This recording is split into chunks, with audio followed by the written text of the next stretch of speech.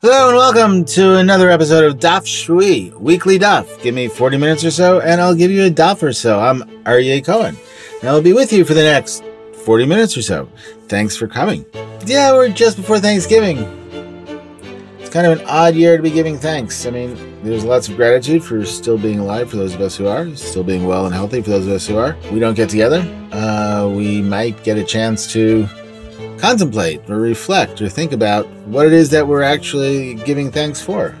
On the one hand, it's always good to give thanks. On the other hand, the holiday was built on a mythology which papered over genocide.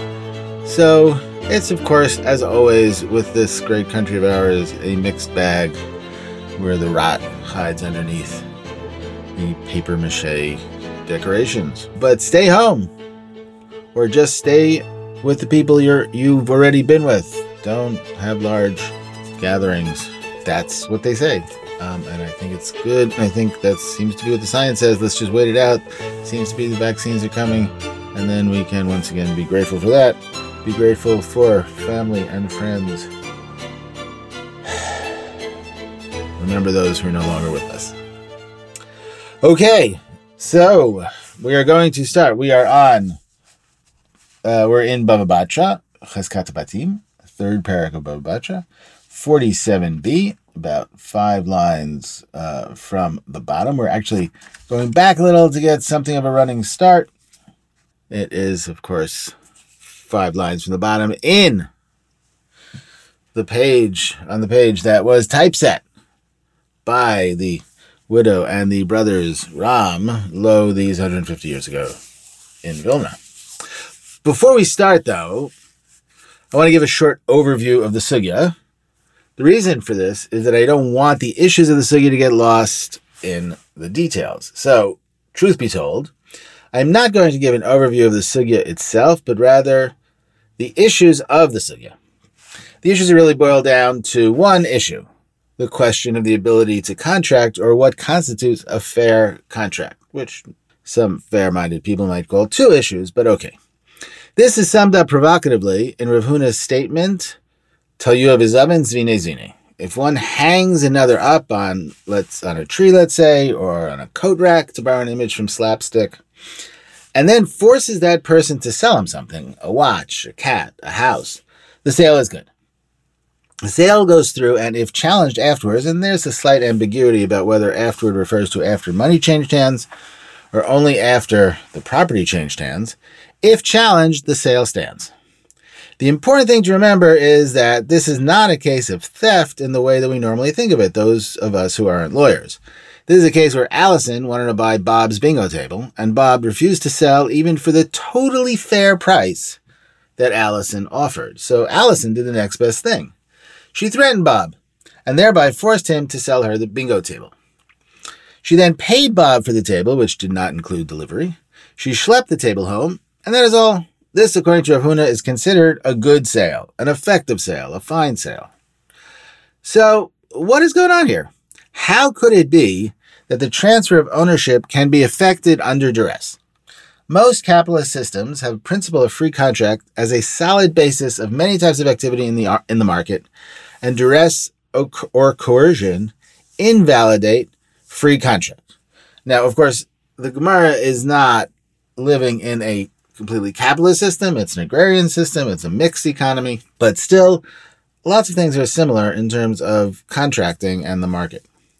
Almost immediately, the Gemara tries to walk this back a bit, initially claiming that all sales are made under some type of duress, then attempting to distinguish between unsa denafshe, or internal duress of the kind, quote, I really need to sell this in order to buy that, unquote, and external duress or coercion of the kind, I'm going to make you an offer you can't refuse.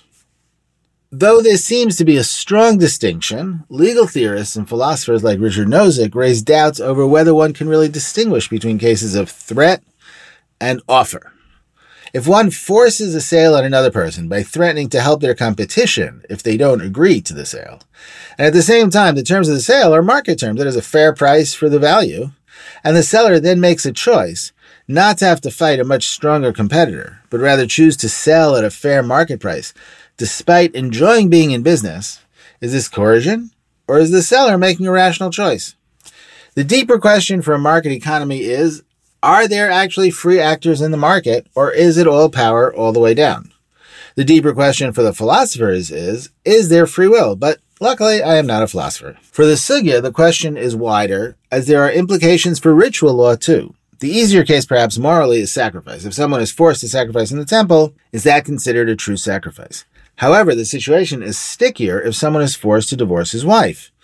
We know that the law in the Mishnah is that a man cannot be forced to divorce. However, that same Mishnah says a man can be beaten until he says, I want to, rotzani.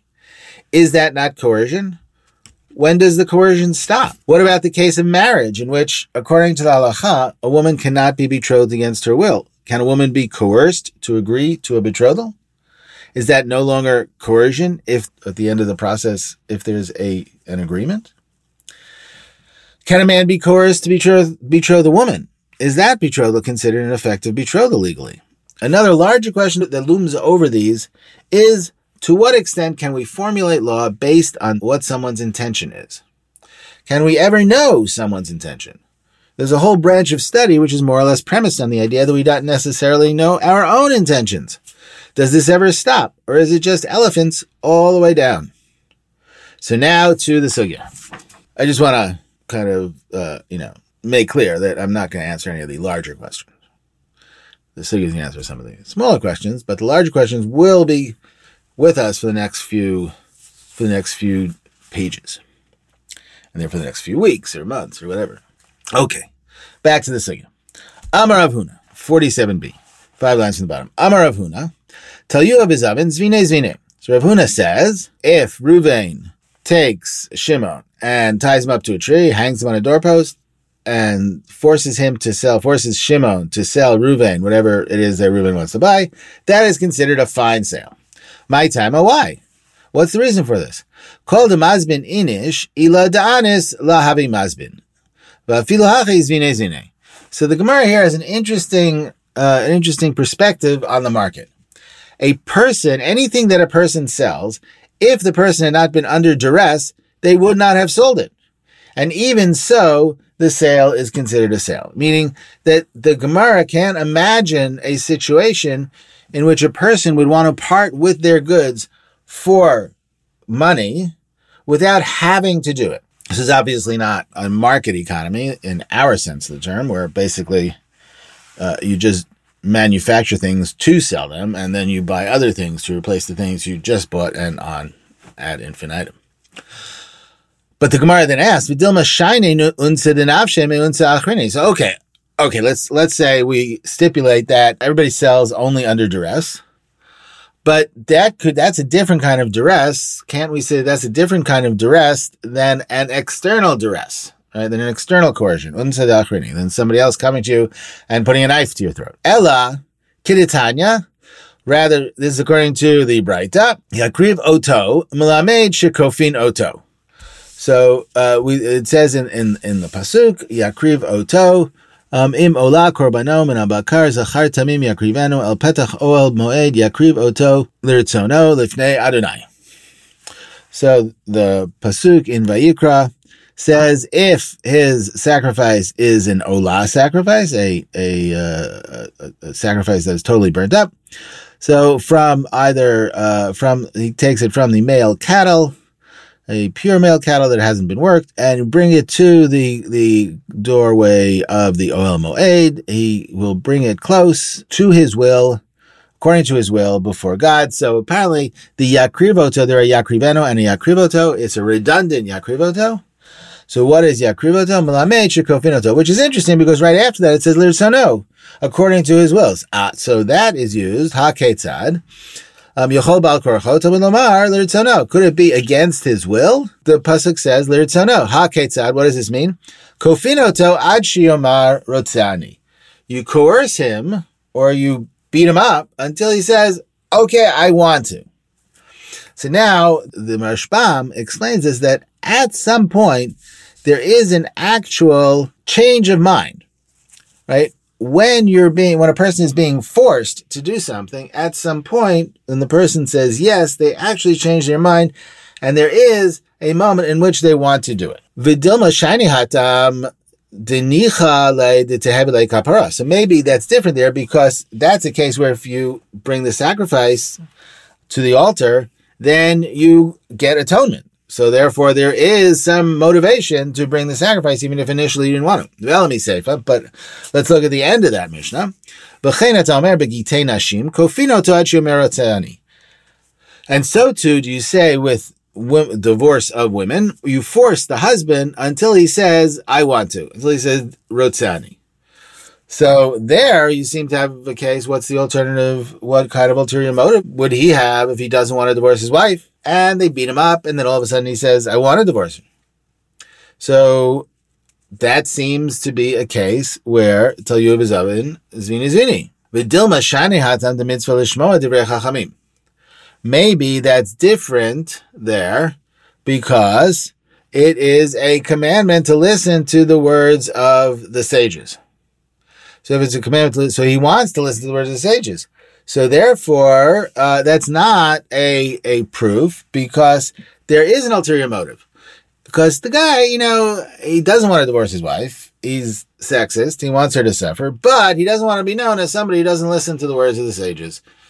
Right? Because parades together, yishachanu nachash. Somebody doesn't listen to the words of the sages, he'll be bitten by a snake or something bad will happen to him. So therefore, he will listen to the words of the sages. So that is his ulterior motive. So therefore, this doesn't prove Rav Huna's statement. Ela svarahu agav unse gamar mamakne. Now here's where it comes to the interesting internal reflection that they say that Rav Huna is based not on a previous source, but rather on a theory. And the theory is that by way of the coercion, the person actually completes in his mind, or comes to him in his mind, and he has a complete intention at some point, right? So, agav unse gamar mamakne, which is kind of an odd phrase, right? By way of the coercion, he decides, or she decides, in the case of selling, she decides that actually she wants to sell, so therefore the sale is actually good. Motiv Rabbi Yehuda. So Rabbi Yehuda questions this. Get ha'ma'useh b'Yisrael kasher uvagoyim pasul. A divorce that is forced, a forced divorce, which is forced by a Jew, is kasher, but if it's forced by a non-Jew, it is pasul. Okay, this is just to remind us, this is another case where, of course, all the printed editions have akum. The printed editions have akum, all the manuscripts have guyim. Now, the printed editions have an extra line here. Now, here this is interesting about manuscripts.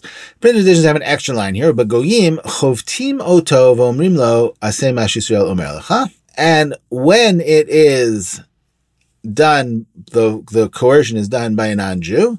So the non-Jew beats him and says to him, do what the Jew tells you to do. So the problem is that line doesn't exist in any of the manuscripts. But another problem is that line is actually the next line in the Mishnah in Gittin, in the 9th chapter of Gittin. And in truth, the next line, V'amai, is not asking about that line, so it doesn't make a difference whether the line is there or not. Most of the Rishonim, it seems, don't have that line, but the Tosfot seems to have that line. And even the Rishonim that don't have that line, then later on point to the Mishnah in which that line exists. So it's kind of a hard call whether or not to have that line or just to see the line is implied here. So Motzis Rabbi Yehuda's question is, get if a forced get, a get that is forced by a Jew is kasher and by a non-Jew is pasul. Why? What's the point? Therefore, in that case also, you should say that by way of the coercion, he decided to really divorce. So in other words, even if a non-Jew coerces a Jew to give a get, at some point he decided to give the get, even though it's not mitzvah l'shmo divrei chachamim, because he's not a chacham, but he was doing it at the behest of the Beit Din, or so. Why not say that? Why not say that at some point, Gamar Megarish, that just like Rav Huna's svara in general, that he decided to divorce her.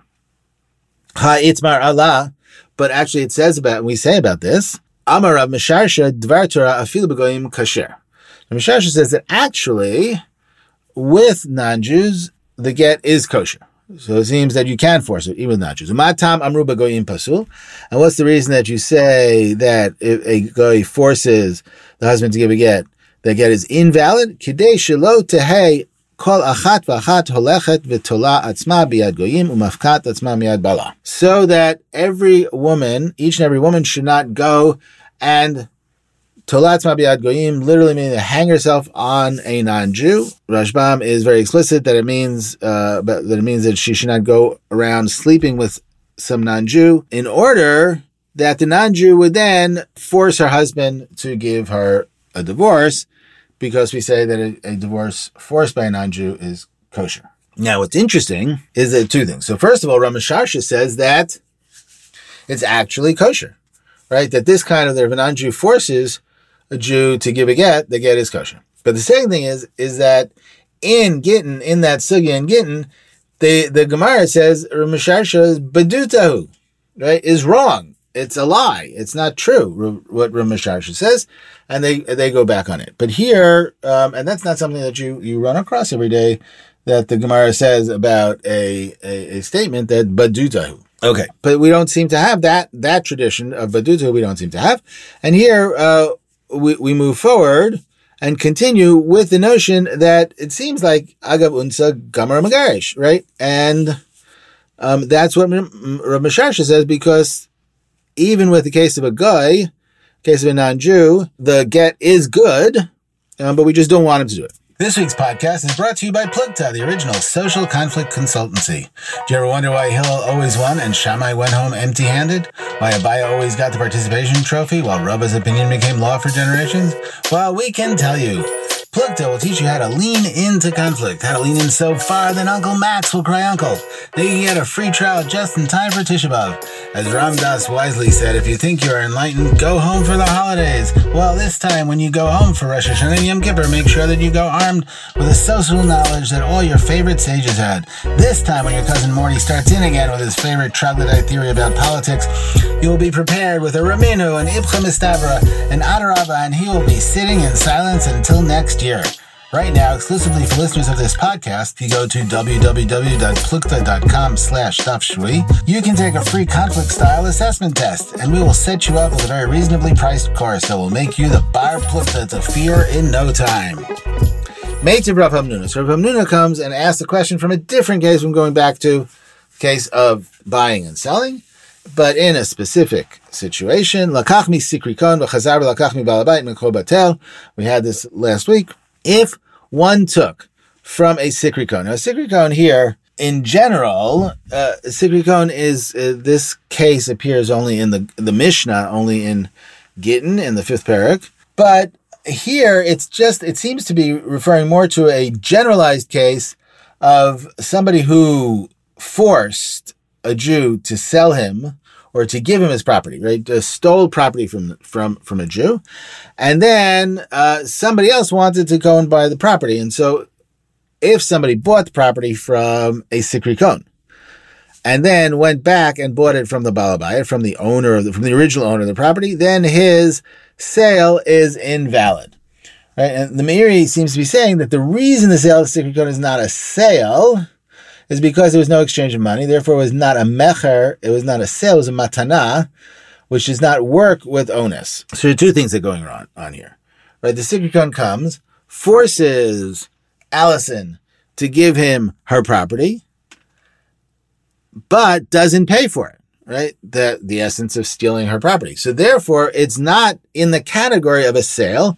So therefore, it's not Talyuv Zavin Zvini. There is no sale there, so therefore it never belonged to the sikrikon. Now the question here is why?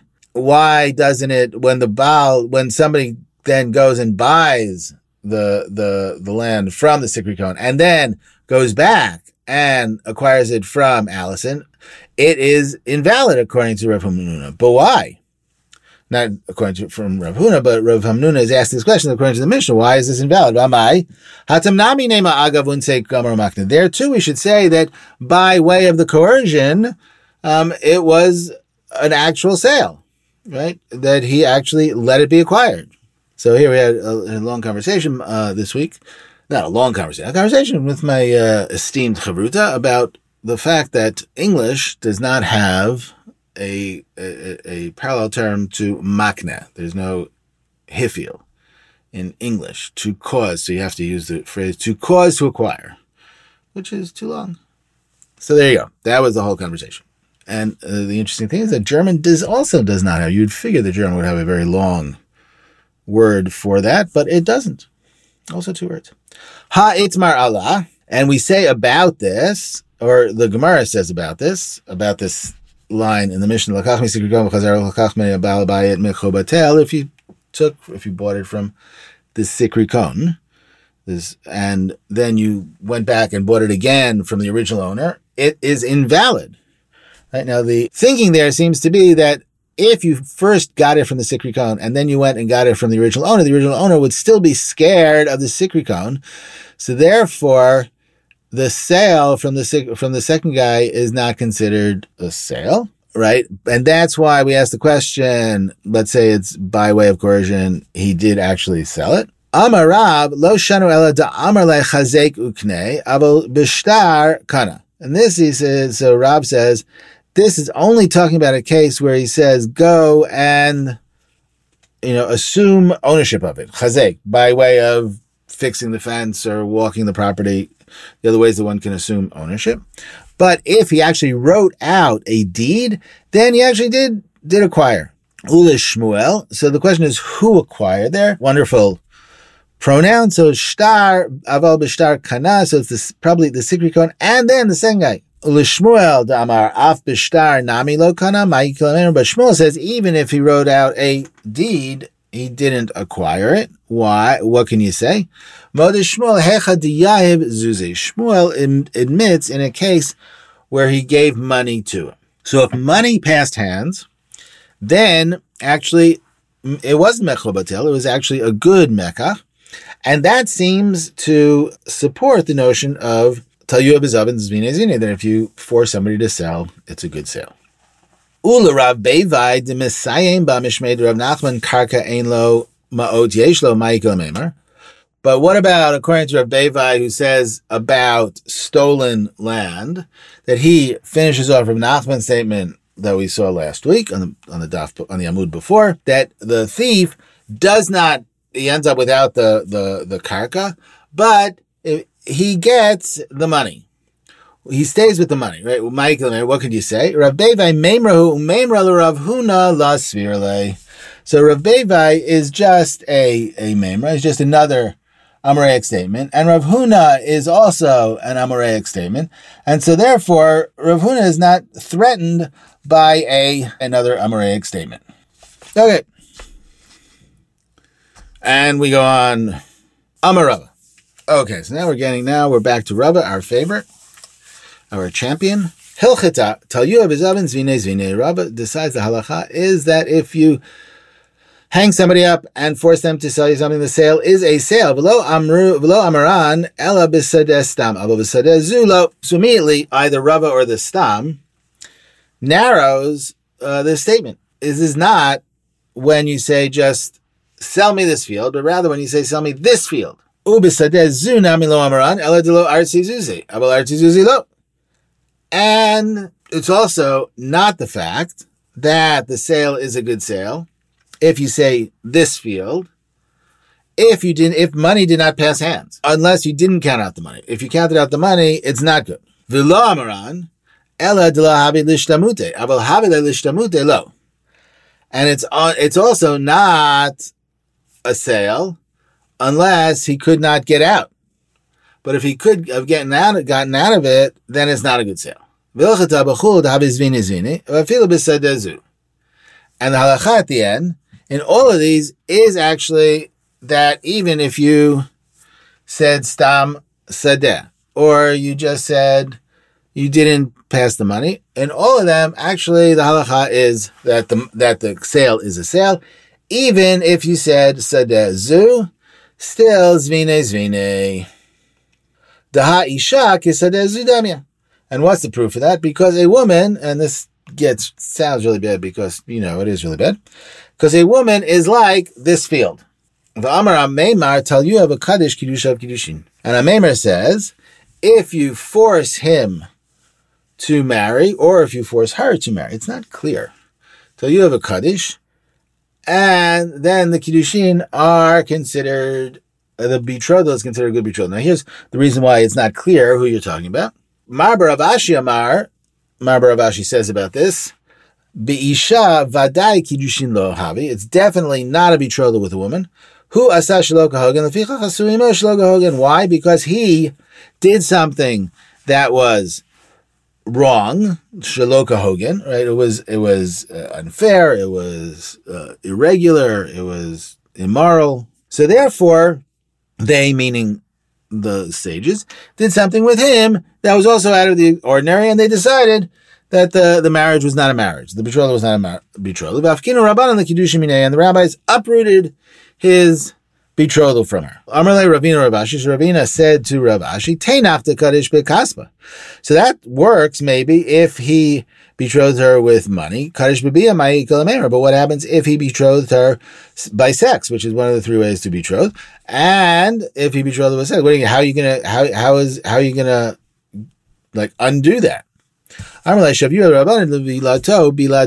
the rabbis just define then that act of sex as just fornication, is just sex, and not as a sex that leads to marriage. So now, why did I say that it could be him or it could be her? So because Mar bar Avashi says he did something wrong. So the he who did something wrong must be the husband, meaning that the husband did something wrong by forcing the woman to say that she would accept the kiddushin, right? Otherwise, it doesn't make sense that hu asa shelo kahogen, they did to him shelo kahogen. However, it's interesting that some of the Rishonim, especially the Rambam, actually understands it that it was he was forced, right? And the Rambam says in Hilchot Ishut, Ha'ein ha'isha mitkadeshet el ritzona, a woman is only betrothed by her will, by free will, voluntarily. V'hamakadesh isha ba'al korcha eina mekudeshet, and if a man betroths a woman against her will, the betrothal is not considered a betrothal. Aval ha'isha ansuhu ad shekidesh ba'al korcha reizo mekudeshet. But if a man was forced to betroth a woman against his will, she is still betrothed. Right, so this implies the Rambam was interpreting this to mean that the husband was forced. Right? And the Ravid adds Avram ben David, who writes the Posqueris, who writes the glosses to the Rambam, in which he picks at the Rambam, said that the husband must have said Rotzani, that he wanted to, as in all these other cases. Though the Rambam does not say that, even though the Rambam himself says that in other places. So it's not clear who's being forced to do what here, right? It seems to be it's understandable why the Rambam went this way, because we have a very explicit law that a woman cannot be betrothed against her will. On the other hand, if we read it that way, that it's the man who's being forced, right? It's not the husband who didn't do shelo kahogen, it's the people who forced him to do shelo kahogen. Or you'd have to push it and go around the back and say the manner of kiddushin was inappropriate because he was forced. Stranger things have been said. All right. Another case, Tavi tala lepapi akinra v'zavin. So Tavi, so here this also is ambiguous. It could be, there are two ways to interpret it. So Tavi either held up or tied up, hung up, papi, on this type of kinra tree, and forced him to sell something to him, or Tavi held up, tied up papi about a kinra bush and forced him to sell it. Chatam Rabba bar bar Chana amoda ba'ashkalta. So Rabba bar bar Chana, now this introduces a whole other thing which we haven't spoken about. We spoke about it maybe a couple of months ago. Moda.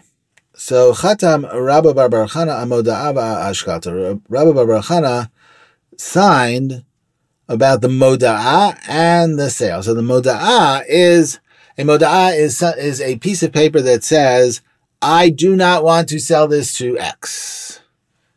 And if you write that piece of paper before the sale goes through, then it undermines the sale. So here Rabbi Baruch Hana signed both that moda'ah, that statement that said, I do not want the sale to go through, and he also approved of the sale. Amar Rav Huna, man dechatem moda'ah, shaper chatem, man dechatem ashkalta, shaper chatem. And then Rav Huna says, the person who signed the moda'ah, undermining the sale, signed appropriately, and the person who signed off on the sale signed appropriately. Manefshach. So then the stop says, Manefshach, what are you talking about? If you sign on the statement that says that I don't want the sale to go through, so then you can't sign on the sale. And if you signed off on the sale, then you can't sign off on the statement that's saying you don't want the sale to go through. So rather, this is what Rav Huna says. If not for the fact that there was a moda'ah, then the sale would have been good, even though it was a forced sale. Rav Huna l'tamei, and this goes according to Rav Huna, because the Amar Rav Huna tell you b'zavin zvine zvine. Because Rav Huna says, if you hung a person up and forced them to sell, so their sale is a sale. And thus we come to the end of our daf, leaving the larger questions still unanswered, but the larger questions will come with us. But in the details, we see already taking shape this notion of navigating between wanting sale to have full intention or will, and also understanding that that's not totally the case, or that's not the case in every case, and then trying to figure out what that wiggle room is in between. It's been a pleasure having you with me for this daf. My name is Aryeh Cohen. You can follow me on Twitter at irmiklat, IRMIKLAT. I want, as always, to thank my producer, Eli Unger Sargon. Check out his podcast, 4 Cubits. The series on the emotions is coming to an end. Check it out. Start at the beginning, work your way through it. My wonderful, amazing chavruta, Charlotte Van Robert, and the communications team of Daf Shvui, Shachar Cohen Hodis, who created the amazing logo.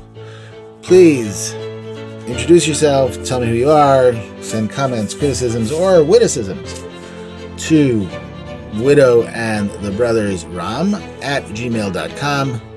That email will be also on the podcast page, as will links to where you can find this page of the Gemara in various different places. Have a good time to say thanks this week for all that you have been given, and remember, at what cost, and remember those who are no longer with us. Be well, and hopefully we'll see you next week in the Beit Midrash in the closet.